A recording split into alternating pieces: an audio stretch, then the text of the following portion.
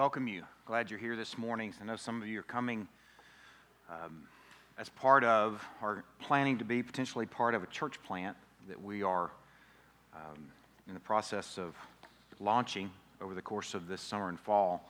And we're glad that you've made the journey out here. I personally want to let you know that I'm humbled that you're taking the time to come out to be part of what's happening here in hopes of being part of something, part of a new work, likely in fate. We cherish your time this morning. Thankful that you're sharing it with us.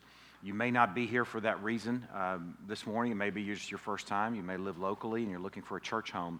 I want you to know that you are welcome. This is we see ourselves as a family. We know each other. Many of us have known each other for years, but we're hoping in this moment that maybe your first time or first of a few times that somebody will reach out to you and let you know that you're welcome, because you are. We are thankful that you're sharing your time with us this morning. I want to share, before we get into our message, before we pray, in fact, our prayer will be in light of what I'm about to share. The Crosspoint leadership has prepared a statement in response to the recent Supreme Court ruling on same-sex unions. And we felt like we wanted to share this. We weren't prepared to share this last week because I was on vacation. The three of us weren't able to collaborate on our statement that we wanted to prepare. So some of you have wondered where we're standing as a church. This is where we're standing as leadership. First of all, the sky hasn't fallen. The kingdom of God is just fine. And in fact, according to what has been promised us and told us, it's actually advancing. God defined marriage a very long time ago, and though the Supreme Court is the highest court in the land, it is ultimately not supreme. Second, all things work together for good for those called according to his purpose. We believe that all things means all things, that God has a purpose for his people in this time to shine brighter as it grows darker, to be salty and seasoned and aromatic in a culture that's growing spoiled. It is an appointed hour to be true, loving, faithful, and steady. It's not a time for over-the-top protests. It's also not a time for silence. We should be prepared to give an account for the hope within with gentleness and respect.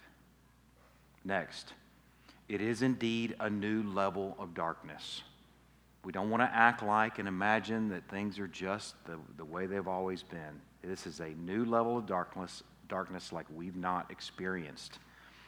This decision, we believe together, will be the Roe v. Wade of our generation.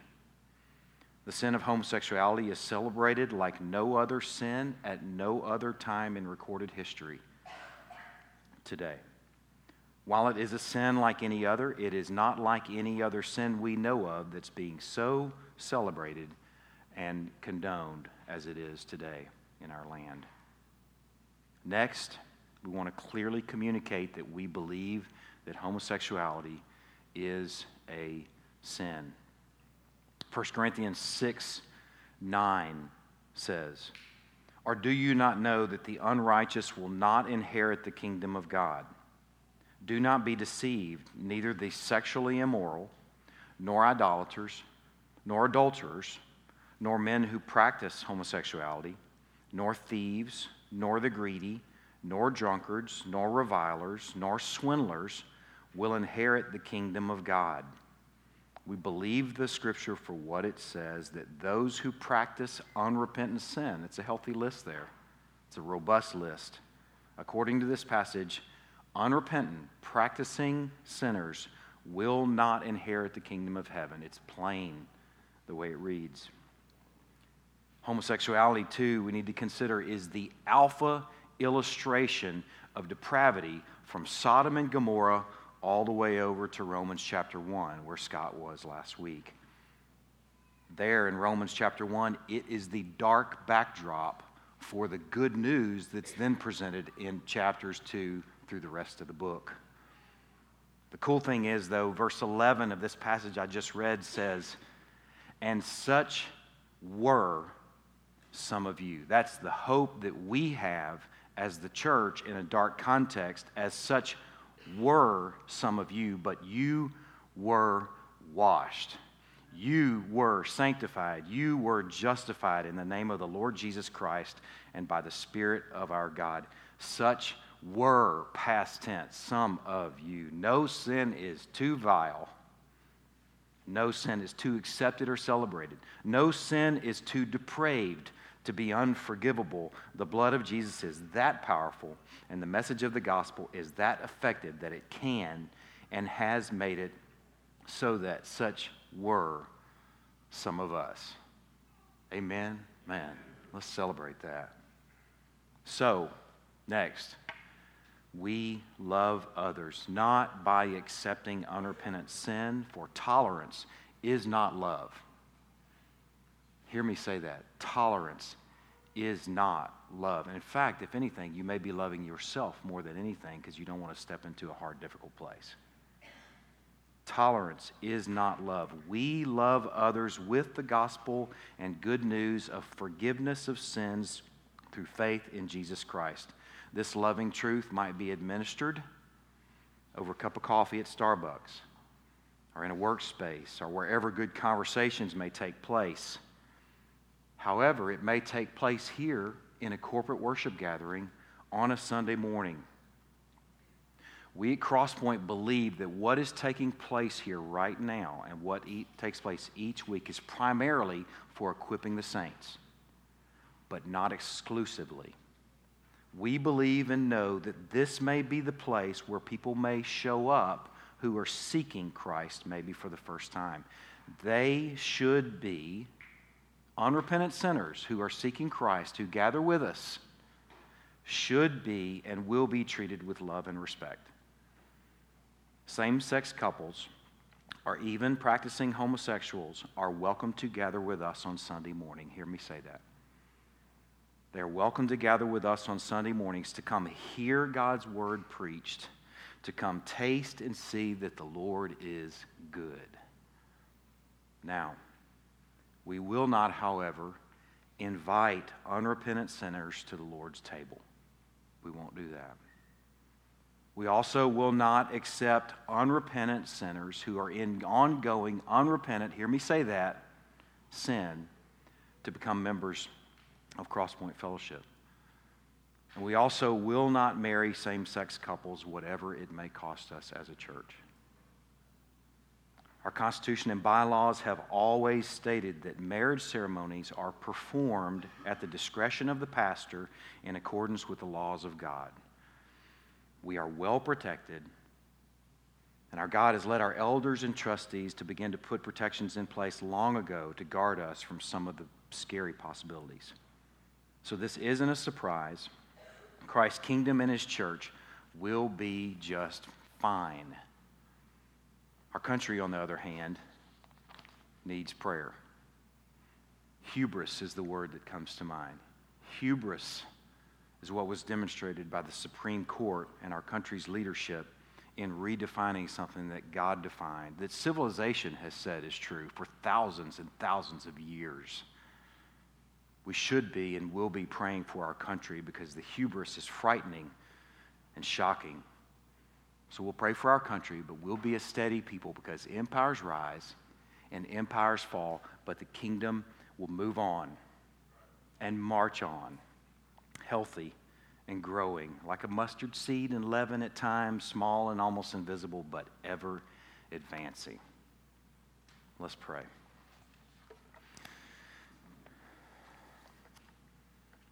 God, first of all, we want to pray in light of what we've just considered. It is a profoundly dark moment in our context. God, I am personally grieved. We are grieved as a people. And at the same time, while we're grieved, we are settled knowing that nothing happens apart from your perfect will, that you've allowed this to happen. And that if there's a darkness that's developing like none we've experienced, then it's an opportunity for us to shine brightly, to be salty and aromatic. Lord, I pray that you will equip us, guide us, give us words, calm our spirits and our nerves so that we will be a people corporately, collectively, and as individuals and as families and as couples as workers who are able to give an account for the hope within with gentleness and respect. God, we pray this will be a time actually of growth and health for the church. God, we pray, though, that you will give us your words, give us your heart, give us love for those who don't know you. And we're thankful that we have ample message, life-changing, life-giving, life-altering message to give. God, we do pray for our country and the heartbreaking decision, the pride and almost arrogance at redefining something that you've defined thousands of years ago, that civilizations after civilizations for thousands of years have called something that we just on a vote are calling completely different. God, we place our country in your hands. We are thankful that although we have a chance yesterday to celebrate our country, we recognize that even great countries come and go. We're thankful that we're part of a kingdom that does not fail, but yet we do lift up our context. We lift up our country. We lift up our leadership, Lord. We pray for heart change. Pray for conviction.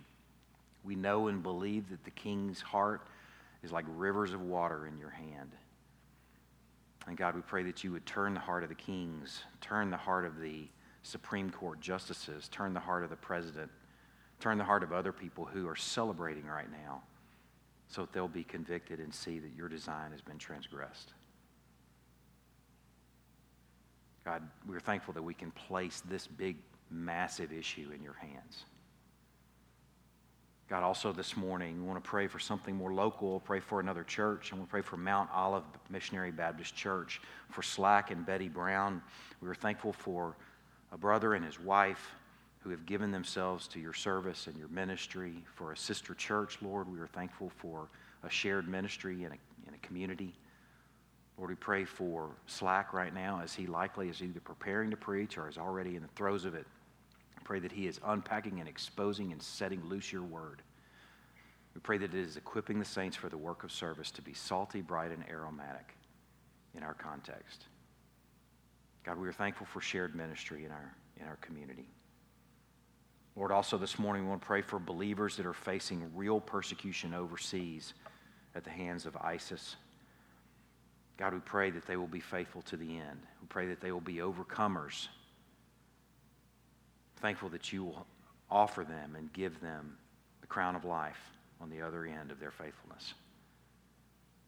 God, we turn this time over to you and we entrust it to you and pray that you would guide us. In Christ's name we pray. Amen. We will probably email out or post that on our website or something, that statement that I've read this morning, if you'd like a closer look at that. Turn to Ephesians chapter 2, please. Ephesians chapter 1. We haven't got to 2 yet.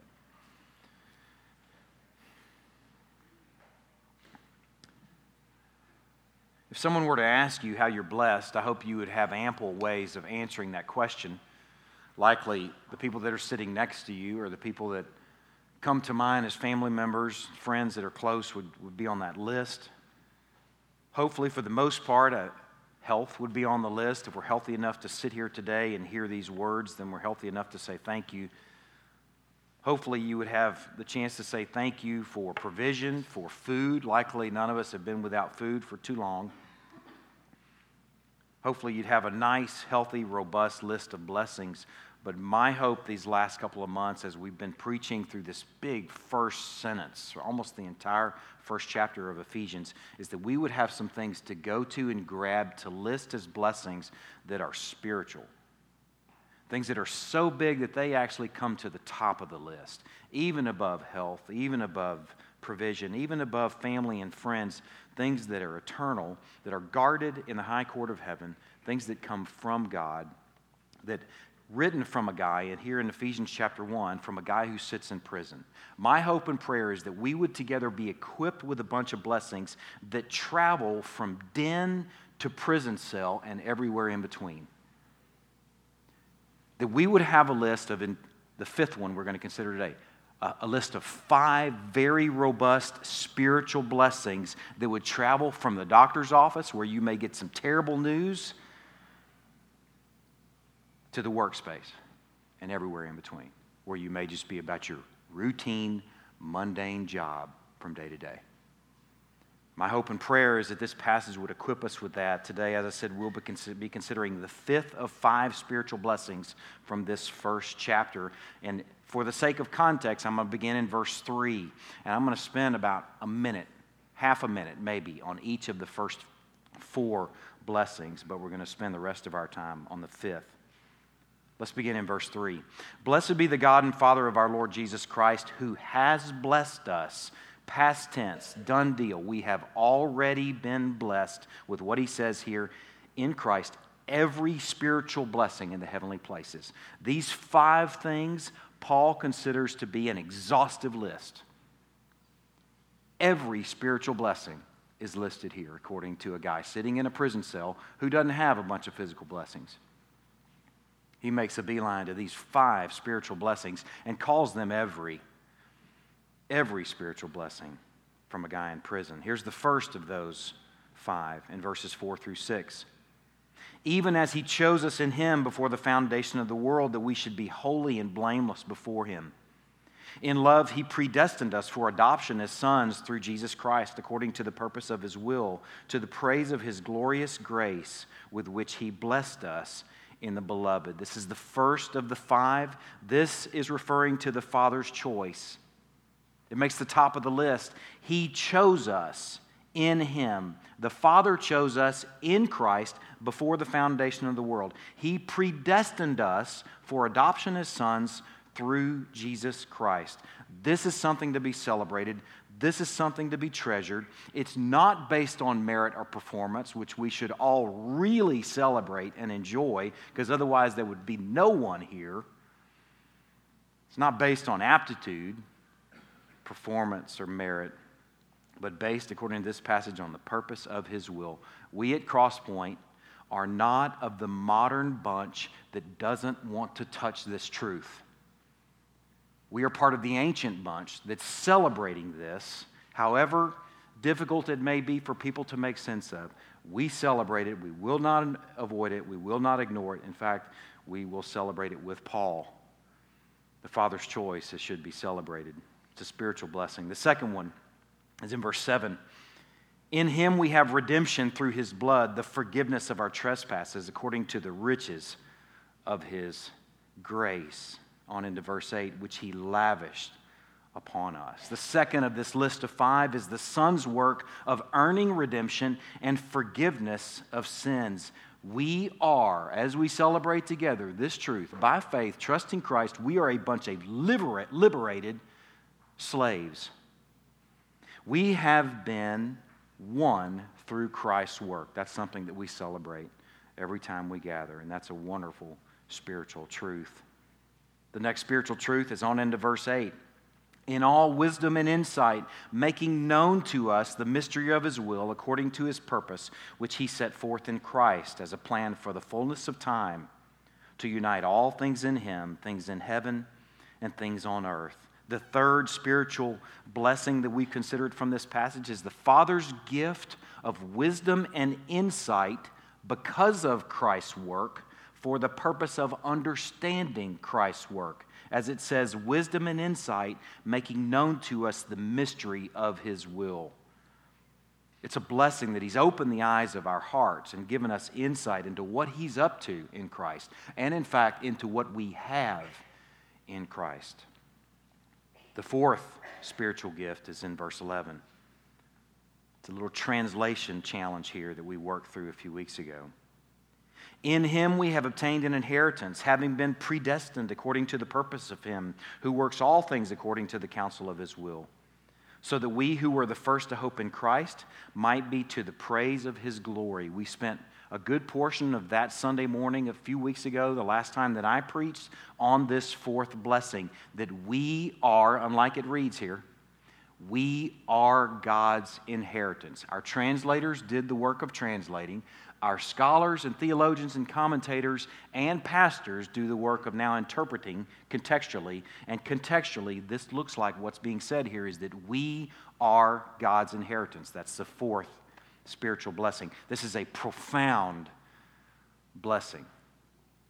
This blessing is the difference between a bunch of do's and don'ts that don't really travel very well and identity shaping.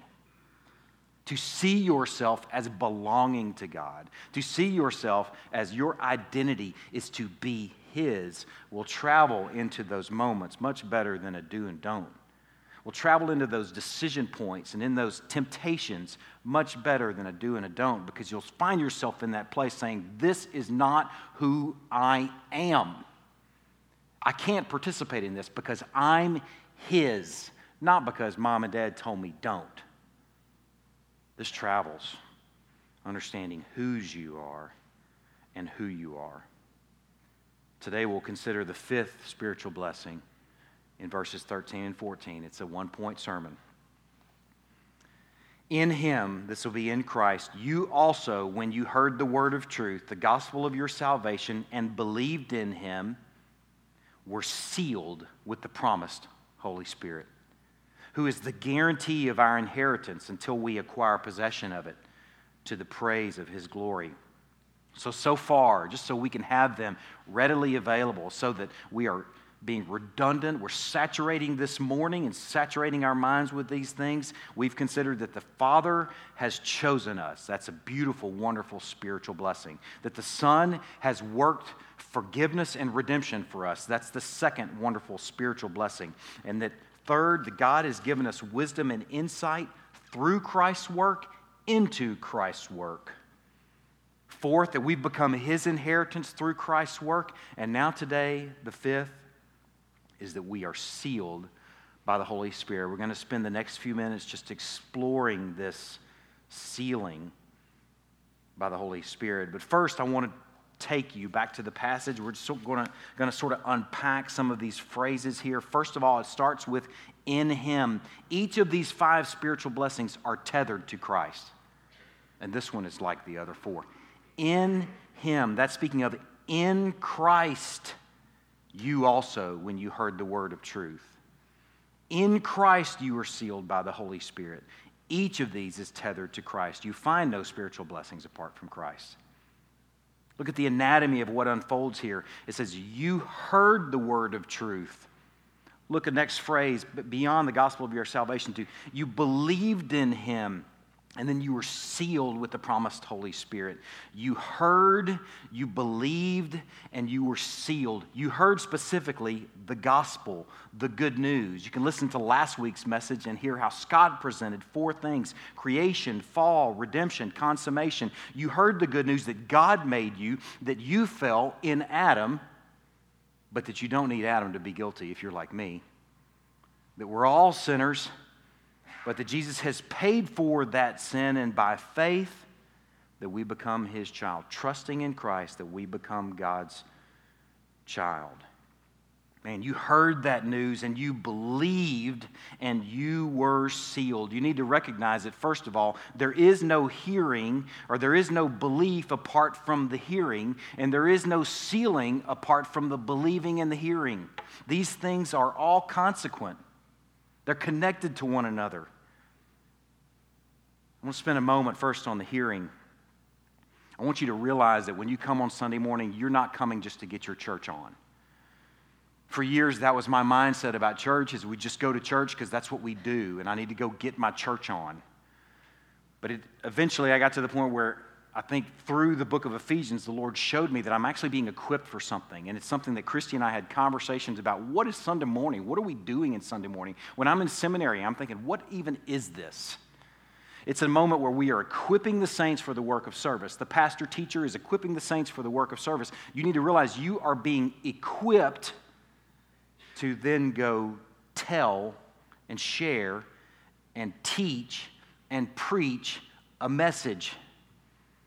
Week by week, you're not just coming and getting your church on, you're being equipped for something. You're being equipped to share, because this message that we are walking in, that we've been on the receiving end of, that we want to offer to others, is an audible message. It's an audible medicine. It is a vocal and audible experience. The whole saying, you may have heard this saying before, preach the gospel, and when necessary, use words. It's really kind of dumb, because the gospel is a spoken audible, vocal experience. Romans chapter 10 is a passage worth looking at. Turn there. I think it may be the only satellite I have for you this morning. Romans chapter 10. I want you to see what unfolds in this passage beginning in verse 13. If you have a Pew Bible, actually I don't have the page number for you. I have a different Bible and my page number doesn't match up with the Pew Bible. So you're on your own, but there's a not a dictionary, what do you call it? Table of contents in the front. Romans chapter 10, beginning in verse 13. For everyone who calls on the name of the Lord will be saved. Okay, we're talking about salvation, we're talking about calling on Christ, placing your faith in Him and calling out to Him as your Savior. Look at how this goes down. How then will they call on Him in whom they have not believed? Just imagine this like cars on a train. The car that's in front of this belief, let's put salvation at the very back. I'm developing an illustration on the flow here, on the fly. So we'll see how this goes down. Put the salvation car on the back of the train. What goes right in front of that is calling out to Him in faith. What goes right in front of that is believing. And according to the next verse, how are they to believe in Him of whom they've never heard? What goes in front of belief? The next car in front of that is hearing. And then what's going in front of that? How are they to hear without someone preaching? What's in front of that is someone actually speaking it. It is an audible, vocal experience, and it must be shared. The anatomy of this hearing, believing, and sealing can't just be read and missed. For you heard it, you believed it, and you were sealed. You can't hope to win someone to the Lord without speaking it. You can and should pray for them. You can and should live the gospel out in front of them. That's what that saying that I shared a moment ago is implying. But you can't leave it at that, for how will they call on Him if they haven't ever believed? And how will they believe if they haven't ever heard? It is a spoken experience. But the sealing, let's go back to Ephesians. Turn back to that page, Ephesians chapter 1, if you've turned away from it. The sealing, what is this thing? This word here in the original language is what's called an aorist tense passive verb. Aorist means that it takes place at a point in time. You were sealed at a point in time. It is this is a fancy way of saying it. It is a punctiliar experience. It happens at a point in time where the Holy Spirit seals you. It's also a passive verb, meaning that it's something that's done to you. It's not something that you can conjure up. It's not something you can muster on your own. It's something that is done to you by the Lord. What it means, this verb, it means three things. To close with a seal to denote security, like an envelope. Seal that joker up, lick it, close it. You can trust that the thing's been unopened. It also means, secondly, to mark with a seal to authenticate. You might think about some of those old-fashioned letters that were written where they took a signet ring and some wax and sealed that joker, identifying, I wrote this, the king wrote this, or whoever seals it with their signet ring. And here's the third definition, and the one where we're going to spend most of our time this morning. To denote identification of ownership. While all three of these things are at play in this passage, the third one fits it best. And the third one is speaking to the context best. As we considered a few weeks ago, the last time I preached, that we are His inheritance. So fittingly, we have been sealed and marked as this one is mine. I'm thinking about some illustrations, some of them dumb, likely all of them dumb, but hopefully they'll travel into Tuesday or travel into difficult moment where you can visualize what has been done to you. Think about a kid that finishes his schoolwork, and what's the last thing he does before he turns it in? He writes his name on it. This is mine. I am marking this as mine, whether I want to or not. I don't know what the outcome's going to be. It belongs to me. Some other things that I've thought about over the years, some other ways to visualize this. Years ago when I was deployed to overseas on a ship, You know, you have a big pile of what we called sea bags, these green canvas bags that all look identical, but mine had my name on it.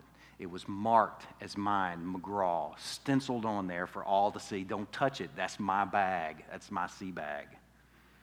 Marked as mine. I had a bunch of Marines that they had their first experience at actually getting a paycheck, and when they got their first paycheck, what they wanted to do was buy that car they dreamt about, and oftentimes it was a car well beyond their means. They saw they made this much money, and it was a little bit more than what the car payment was, so they got that car, and they got the vanity plates to go along with it and marked it as theirs. This is my ride, marked, signed, sealed. Think about what an artist does with a work of art, a painting or a picture, a drawing, a sketch of some sort. What does he do at the end? He signs it and marks it as his own. And this is my favorite illustration just because it's one of the few kids' stories that I really enjoyed was Toy Story. Think about what little Woody had on the bottom of his boot. Scrawled out on the bottom of that boot was the name, Andy. That little toy belonged to Andy. It's a mark of ownership. So this sealing language here fits very nicely with our being his inheritance and our being marked as his. In some ways, figuratively, we can think about collectively on the bottom of our boot. This is God.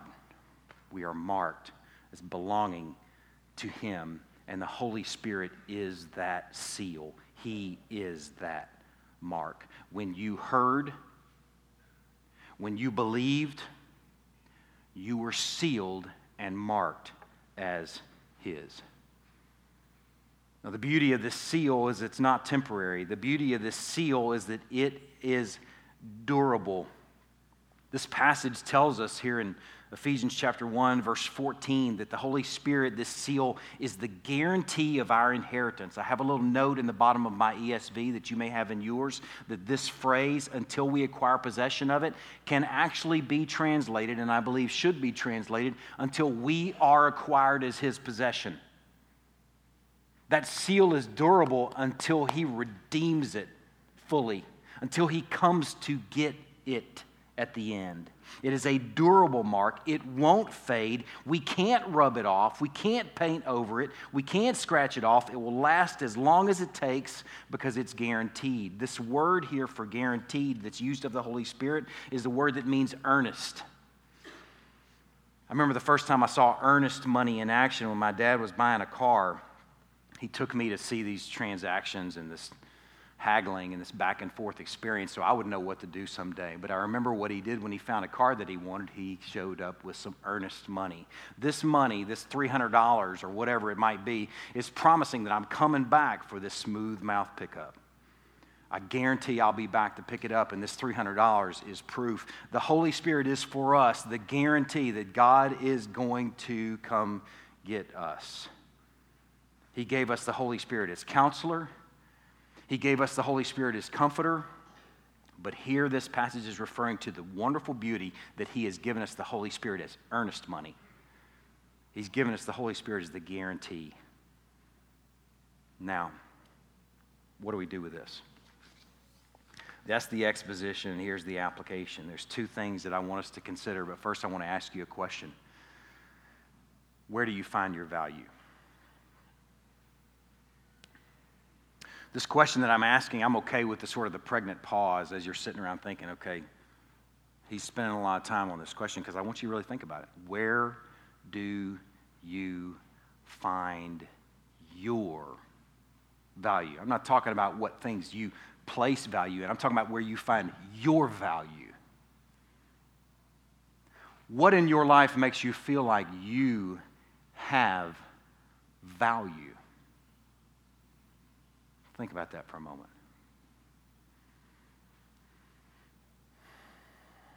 I would offer that we find value in many, many, many flimsy places.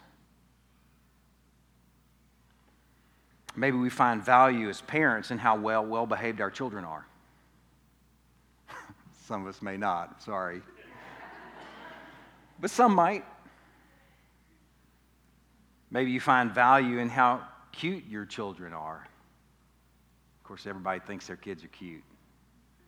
But maybe you find values in how cute and well-behaved they are. Maybe parents, you might find your value in what your kids have achieved.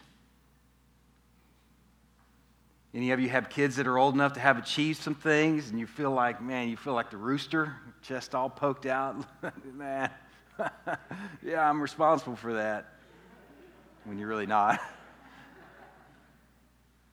Maybe young people, you might find value in how many people like your Facebook posts, or how many people follow you on Instagram.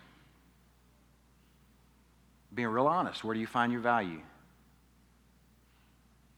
Maybe you find value in how healthy, fit, or tan you are, in your appearance or in your physical abilities. Maybe if you're really shallow and really honest, you might find value at times in how fast you can ride a bicycle. I don't know, I've heard about this. I don't know about anybody like this, but I heard tell that it's possible. Maybe you find your value in your net worth. Anybody? Anybody find their value in how their businesses are doing? Or how they're climbing the corporate ladder, how they're being promoted? Maybe you find your value in your achievements. Maybe you find your value in what you drive. Can it be something as simple as what you drive or what you might wear? We were talking about this in staff meeting this week, and Scott confessed that in staff meeting that he's found value over the years in what he drives. He said, and oh, by the way, I think I've had over 100 vehicles in search of value. He said, oh, by the way, that his 2004 Toyota 4Runner with 136,000 miles is for sale. He asked me to announce that. Man, the flimsy things we can find value in. We might find value in who talks to us, who's our friend. We might find value in whether our friends are famous or not. We might find value in whether or not our friends are beautiful or whether our friends are well-liked. There are so many places to find value, but compared to this fifth spiritual reality, they're really flimsy and frail and fragile. Here, though, we find our value is determined by who owns us. And we just consider one example after another in staff meeting as we were discussing it. Erin Adele was sharing something that she'd just seen in the news about one of the Beatles guitars and how valuable it was compared to just the regular version of the same guitar. Just because someone had owned it made it super valuable. See, ownership develops value. Think about how valuable this little toy, little Woody, was to Andy because Andy placed his name on the bottom of that boot. It was valuable enough to find it. How valuable is a nasty, spit-saturated, tattered little blankie that your little kid owns? Not because it has any inherent value. The value is placed on it because of who owns it. Leave it in a rest area, and I bet you'll drive 1,000 miles to go back and get it. Not that that's ever happened to anybody that I know. See, the value is not in the product itself, in the thing itself. The value is in the ownership. See, here's the beauty in this fifth spiritual blessing is, church family, our value is not in flimsy stuff. Our value has been placed on us by our Creator in choosing us, in redeeming us, in forgiving us, in calling us His inheritance and His people, and He's written His name on the bottom of our boot. Though we're just carbon and water, to Him we are a treasured possession. That value, people, travels. It's durable. That value will sustain you when you can't pedal quite as fast as you used to. Ben McGraw, stupid stuff we place value in. That value travels when the kids who once made you look so great grow up and don't come around and see you as often. That value travels when you retire and are no longer the boss man That value, this value, travels when you graduate and are no longer big man on campus. This value travels, and you see how flimsy all this stuff really is because it falls away. But this value endures. Secondly, and lastly, it's in this fifth spiritual blessing that we should find wonderful, wonderful assurance.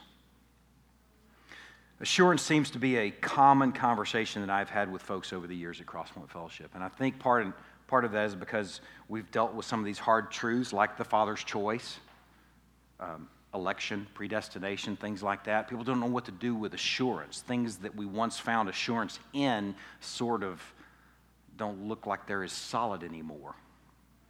We've dealt with real hard truths like apostasy, like what happens when someone falls away from the faith and leaves the church, leaves a church family.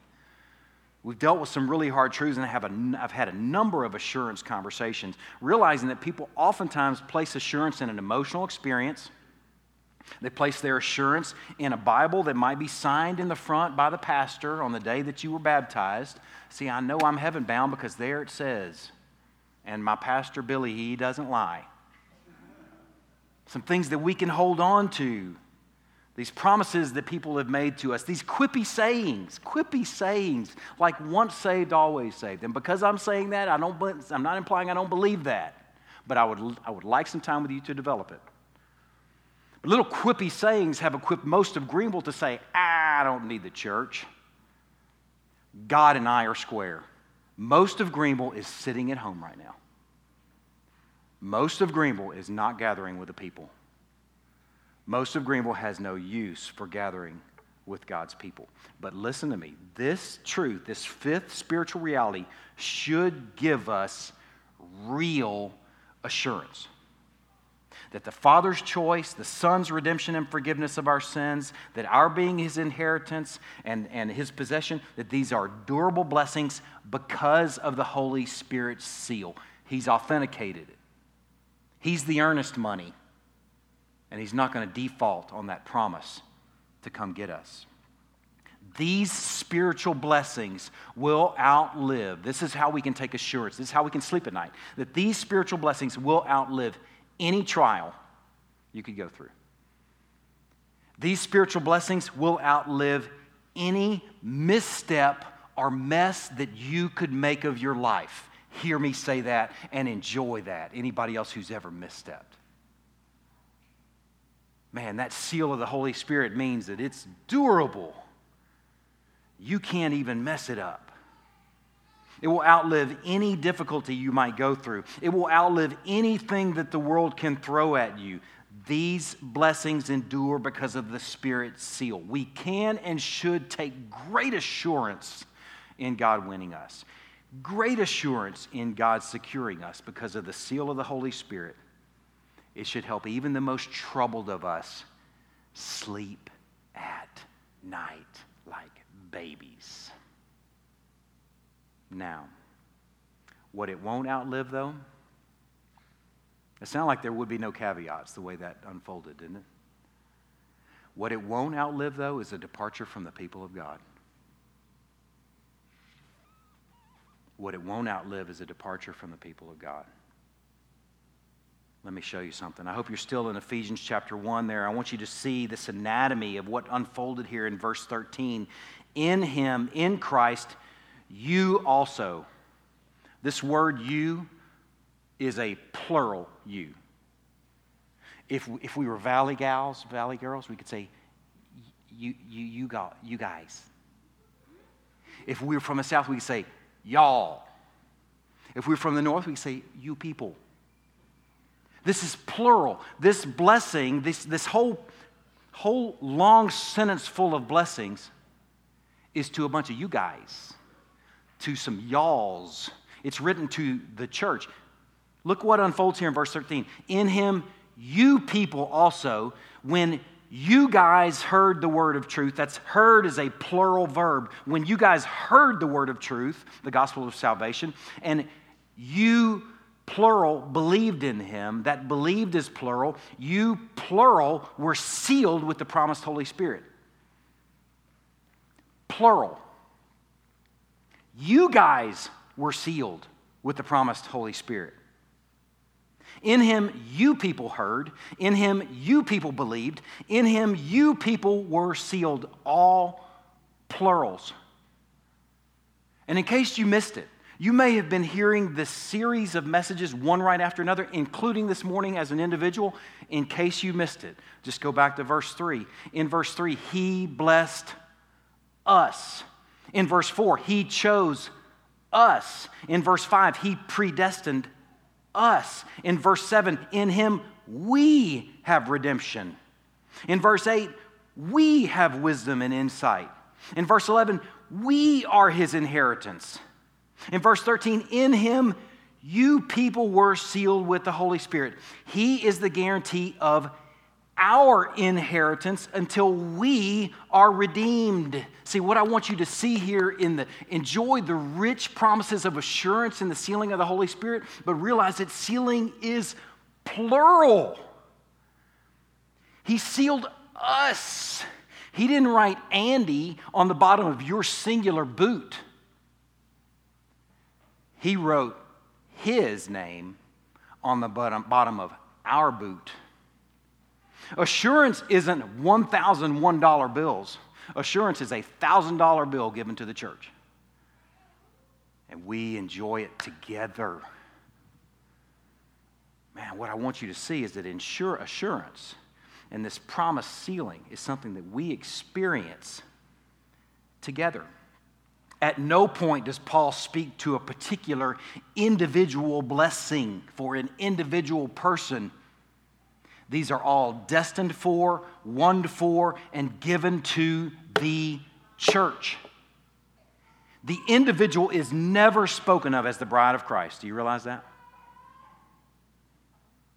The individual is never spoken of as the bride of Christ. It's us. He paid the bride price for the people of God. You think you can find assurance when you leave God's people? You've left this whole chapter 1 of Ephesians. You've left the 5 blessings. And you've left the seal of assurance, the promise of the Holy Spirit. So the seal that's placed on you is placed on the people of God. Man, I want you to see the impact of this. If you're moving with God's people and walking with God's people, then you can know, you can sleep like a baby at night that your seal is as permanent as your walk with His people. If you depart the people of God, like Paul wrote later in the Bible, that if you leave, they went out from us that's 1 John, for they went out from us, for they were never really of us. If you depart the people of God, you've departed the blessings. And you departed the assurance. Most of Greenville is ironically assured. Maybe some of you coming from Rockwall or wherever, Caddo, wherever, you may be in a context where people feel like they're quite assured of their salvation because they're placing their assurance in some things that aren't in our Bibles. And the reality is, assurance is found walking with God's people. Don't let anyone tell you salvation is a lone venture.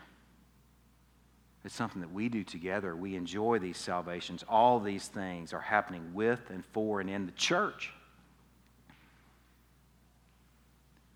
Martin Luther, John Calvin, the other reformers, man, they had a message that is, every time I say it, I get a sort of 1,000-yard stare because people don't really know what to do with it because we've been so indoctrinated with this Western individualistic mindset. Their message was there is no salvation apart from the church. There's no salvation apart from the church. If you are not walking with a people, if you're not part of a people, if you're not accountable to a people, then how can you possibly expect to participate in all these we's and us's and y'all's and you guys and all these assurances that take place as we travel together? This may be my only Sunday with you, And you may feel like, man, I visited that church and I didn't like the way that guy talked. Hey, that's okay. Or wasn't made to feel welcome. That's okay. If I have one shot with you this morning, know that we're not the only church in town and we're not trying to be the only church in town. But I encourage you, please, even if you don't like the way it's been said, hear what's been said. Read this first chapter, maybe with a new set of eyes. If a paradigm, an individualistic Western paradigm has fallen down just for a few moments, where you see that these promises have been made to the church, so go join one. Man, we're not the only one. There's some great churches in this town. Go be known. Go know them. Go be accountable to them. Go nestle up there with a bunch of people that I promise you will let you down, but where you will see grace applied, where you will see blessings that are shared, where you'll be able to remind one another, hey, man, remember those 5 spiritual blessings that we have that are so durable? Let's remind one another of those right now. You'll find those in the church. So if not this one, by all means, find one. Man, some beautiful blessings that we've gotten from this passage. Over the years, there have been an encouragement, especially through Hebrews, as people have gotten so troubled about matters of assurance and so troubled about, is me, I'm going to lose my salvation? The encouragement from this pulpit and from others in counseling and in small groups has been, don't get off the train. Sometimes there's the thought, man, I'm so scared about this conversation about assurance that I think I'm about ready to jump. And you're like, what do you mean? Go have a seat with everybody else that's on the train. You're going to be fine, because we're all going to where He's called us. Don't get off the train. Now, we're going to have our supper this morning. I'm going to share a passage with you that I really enjoyed. I'm reading through a book right now has various devotionals on the Lord's Supper, and this one was especially sweet to me in light of the spiritual blessings. It's from Luke chapter 19. If you'd like to turn there, you're welcome to. If not, you can just listen. Luke chapter 19, verse 1. He entered Jericho and was passing through. This would be Jesus entering Jericho. And behold, there was a man named Zacchaeus.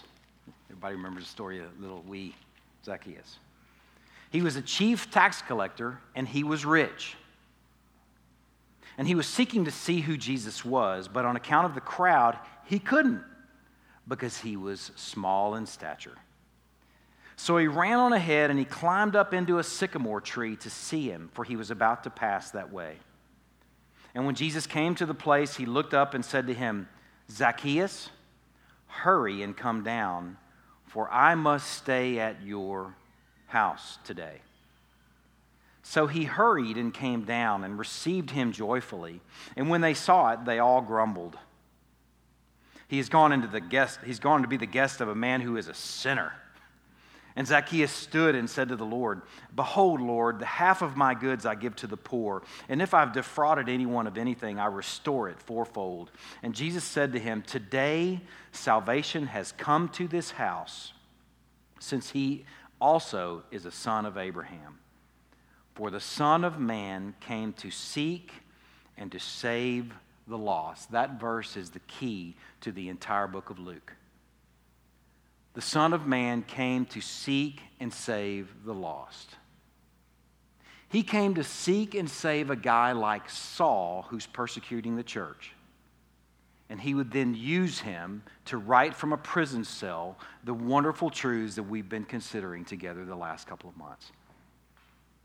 He came to seek and save the short, like Zacchaeus.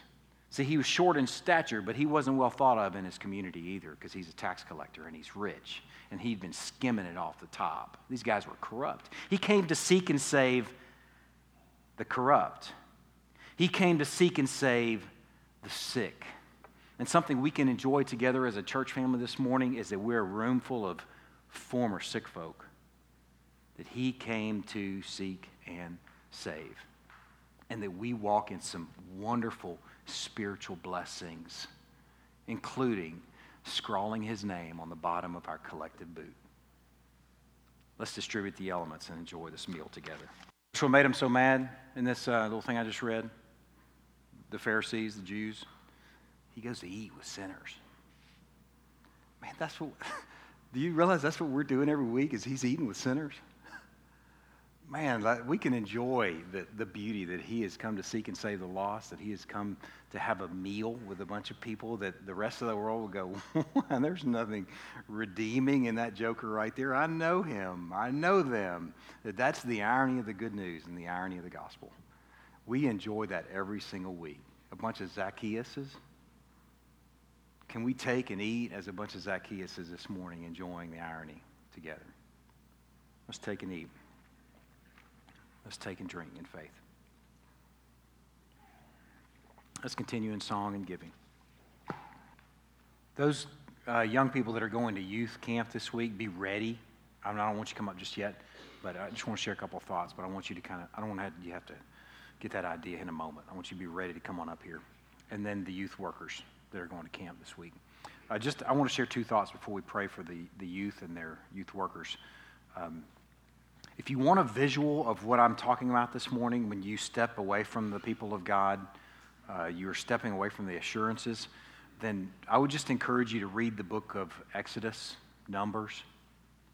It's a wonderful image of what it looked like traveling with God's people and what would happen to you if you departed the sanctuary of moving with the people of God is you were killed by Canaanites, Amorites, Hittites, Jebusites, or you were eaten by a lion. So you want a visual. It's maybe kind of out of the box for you to think, or maybe here for the first time, there is no salvation apart from the church. That may be a very new thought for you. It might even be a little bit alarming. I'd love for the chance to talk through that with you because paradigms, they come down painfully. But hopefully you're honest enough with yourself that if you're embracing a paradigm that's not biblical, that you want to work through that. I would totally be game to work through that with you. It's not an insult if you're questioning a sermon. In fact, it tells me that you are listening and you're wanting to process some things. So that's encouraged at Crosspoint Fellowship, is talking through things. Life group is a great place to do that. Life groups talk through these things every single week, and it can be bumpy, it can be vulnerable, it can be honest, it can be open, it can be all those things. So I encourage you, work through. If you heard something new for the first time, you're like, man, I don't know where to put that. Let's work through it, okay? The second thing is I want to celebrate as a pastor, and we should celebrate as a church, that where we've spent our time in Ephesians 1 so far is if you're unable to define for someone the Trinity, that's okay. We've illustrated what the Trinity does. God has done that for us in chapter 1 of Ephesians. I hope you've realized that what we've considered is the Father's choice, the Son's work of redemption and forgiveness of sins, and then the seal of the Holy Spirit, the beautiful Trinitarian work there. A bunch of Baptists had the chance to get together and enjoy the Trinity. Maybe for a bunch of Baptists are going, I know there was a Trinity. I was baptized in the name of Father, Son, and Holy Spirit, but I don't really know what to do with it. Well, we enjoyed it together as a church for the last couple of months, the work of Father, Son, and Holy Spirit. We should celebrate that. All right, youth, y'all come on up. Youth that are going to youth camp, come on up here.